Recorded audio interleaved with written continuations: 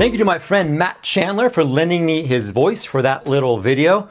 His reading of the book of James has been getting me fired up all week.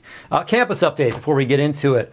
We have not yet been cleared to return to our campus by the denominational office we lease from. They're managing multiple tenants on that property, sorting through prevention plans, guidelines, etc.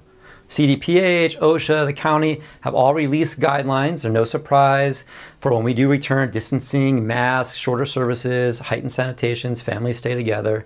These guidelines right now are set for around 21 days, at which point they will be reevaluated and hopefully, if things are going well, ease. So we're a little bit on hold still for maybe a couple more weeks.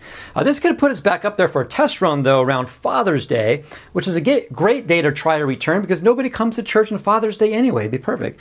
We're also looking at doing something on the lawn. Maybe bring your own donuts, service outside. Again, we are submitting to the process here at this point. Also, thank you for filling out the survey. For those who started it, 84% of you finished it. That makes our church a solid B. I can live with that. Good job, guys. I wasn't surprising information, but it was helpful to see the numbers. And it wasn't a vote. Conviction still leads better than consensus. We will continue to seek God and counsel. But I do want to remind us also, seeing that information, that we are all a family. And we may not always agree, but we can always seek to understand. We may not always agree, but we can always seek to understand. If you feel that no one should ever leave their house ever again, try to understand why someone may not feel that way. We are going to be offering church at home indefinitely. Everyone is welcome and encouraged to stay at home if you're not ready or not feeling well. If you believe this is all a hoax designed by Elon Musk, try to have some compassion and understanding for those who believe the virus is harmful. If you're asked to wear a mask, stop pretending you're some defiant revolutionary and just do it. Okay, I'm just doing a little parenting as we begin to group up again, coming soon. James 1. All right, book of James. A little review. Who was the book of James written by? Good, James. Who is James? Good, Jesus' half-brother, same mom, different dads. James grew up with Jesus, didn't necessarily like Jesus, wasn't an early follower of Jesus, but James went from familiar with Jesus to follower of Jesus. James went from familiar with Jesus to follower of Jesus, which is a transition we all undergo, and sometimes we go backwards. We're at one point in your life, you're a real good follower, now you're just kind of familiar. Or maybe you're familiar and you feel like, man, what's that next step toward follower? James, the book, it reads and talks like a combination of Jesus and Proverbs. This guy spent 20 to 30 years growing up with Jesus. And at the time, he might not have liked it, but Jesus was rubbing off on him. Can you imagine growing up with Jesus? He's just dropping wisdom around the house left and right. Like how annoying that would have been for a little brother. Jesus was a sibling who was always right. He always said the right thing. But we also need those voices in our lives. Even if they're annoying, they speak wisdom. This book of James is extremely practical. It's been called the Epistle of Applied Christianity. It's about faith that works. It's a challenge for people long in theory and short on practice, where there's a gap between knowledge and execution. The Western church struggles with this.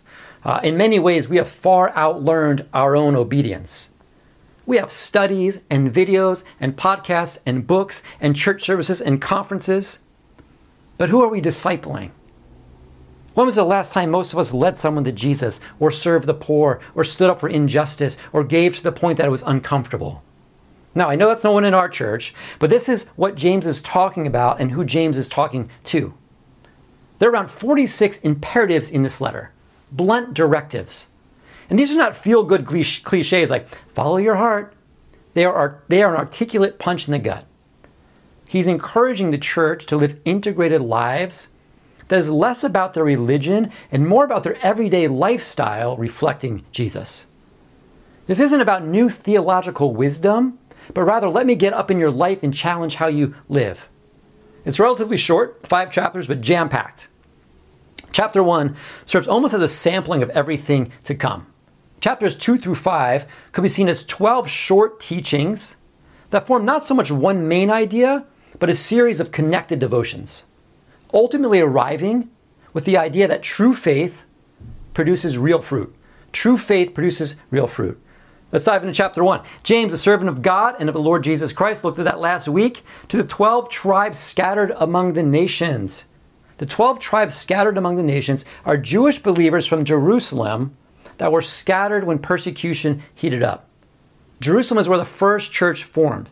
The apostles were teaching and preaching, people were believing, and they added to their number daily. The Jewish council didn't like this. They had killed Jesus, and now they wanted to kill the movement. Christianity was seen as heretical and a threat to the well-being of Judaism. So Christians, being dragged from their homes, stoned in the streets, became so threatening that the thousands who made up the Christian movement there began to flee to other places and into their distant homelands. This was a hard time for the church, but it was also a big bang of sorts for Christianity, as this is where the message of Jesus really began to take off. We think now sometimes that this is a hard time for the church. We've been asked to watch services from the comfort of our own homes for a few months because the government is asking us to. The church James is writing to had to hide in their homes for years because the government wanted to kill them. So the church goes into motion, catalyzed by persecution, and it doesn't die but rather grows. This early church spreads the gospel, and the faithful grow closer to God and closer to one another. They had formed something relatively comfortable in Jerusalem with a system and a staff and a program, but that is not where God wanted the church. He wanted it to go outward, which was good for the gospel and good for the gospel people. Because sometimes the farther away we go, the closer together we become. The farther away we go, the closer together we become. Couldn't tell you exactly where, but I think I overheard that in a car commercial this week. Volvo, maybe? I don't know. The farther away we go, closer together we become. There's an increased connectedness as we venture out together. There's something powerful about that. There is good in having to leave the old behind. Now, this didn't make it an easy time, and James knows this. He's pastoring this church. Through persecution and famine and civil unrest and empirical orders, he understands trials. And so he's writing from this place, sending out to this church that is all over the land, going through all kinds of challenges and trials. Consider it pure joy, he says, my brothers and sisters, whenever you face trials of many kinds, because you know that the testing of your faith produces perseverance. Let perseverance finish its work so that you may be mature and complete, not lacking anything.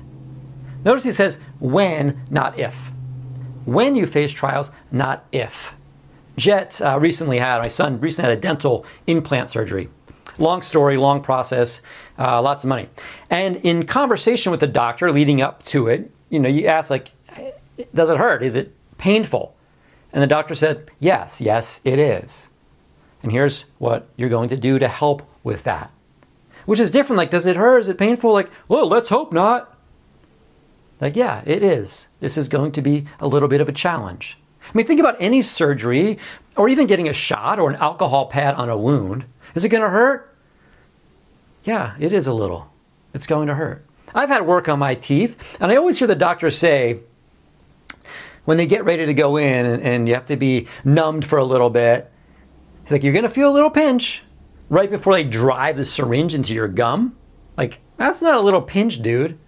It's hey, this is coming. It's going to be uncomfortable.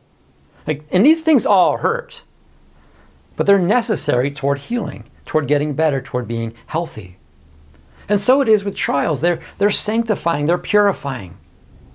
Because God doesn't just want you to be happy, He wants you to be holy, which can be uncomfortable, but is part of how God shapes and forms us.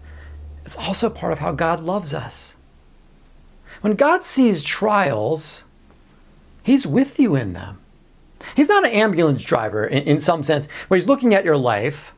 Oh, shoot, I didn't see that coming. Better get over there. Puts the siren on, or shoot over as soon as I can. Sorry I couldn't have been here sooner. I could have maybe prevented this. No. He's never late. He's with you each step of the way. He's walking with you knowing okay, this is going to get a little uncomfortable, this part. Stay close to me. Because every ingredient in our life, God uses for good, for those who love Him. Even the ingredients you don't like. I love making spaghetti sauce from scratch. And the more time I have, the better. A good amount of time for me is all day. I like to start in the morning and go all day. And the finished product usually tastes pretty good, but doesn't always taste good along the way.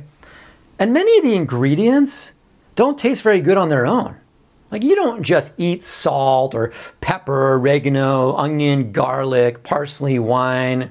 Well, the wine you could eat on its own, but the other stuff's not very enjoyable. But in the end, it all works together. It's complete, it's finished. When we talk about completeness or perfection or wholeness in the biblical Greek or Hebrew, it refers to being not fractured, but integrated, loved by God and in love with God. My entire life, physical and spiritual.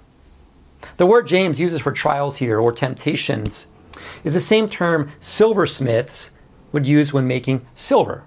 It was a process of purification. And they would heat the silver in this cauldron over a really hot fire.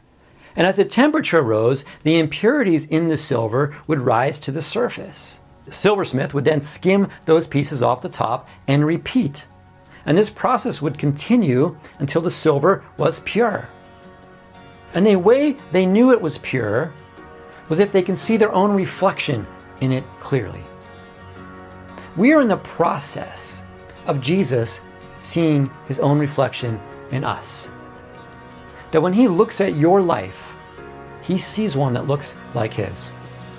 Our trials are a continuation of the good work that he began in you and I. And understanding this is wisdom. Knowing trials are for your benefit is wisdom. Knowing that God is for you, no matter what your life feels like. And knowing that it's going to be okay in the end. And if it's not okay, it's not the end. Let's pray. God, thank you for this morning. Thank you for our people, Lord. Thank you for your people. Thank you for this community. Thank you for your work in us. Lord, I pray for those who are going through trials right now, maybe through fire, and maybe it burns and it hurts.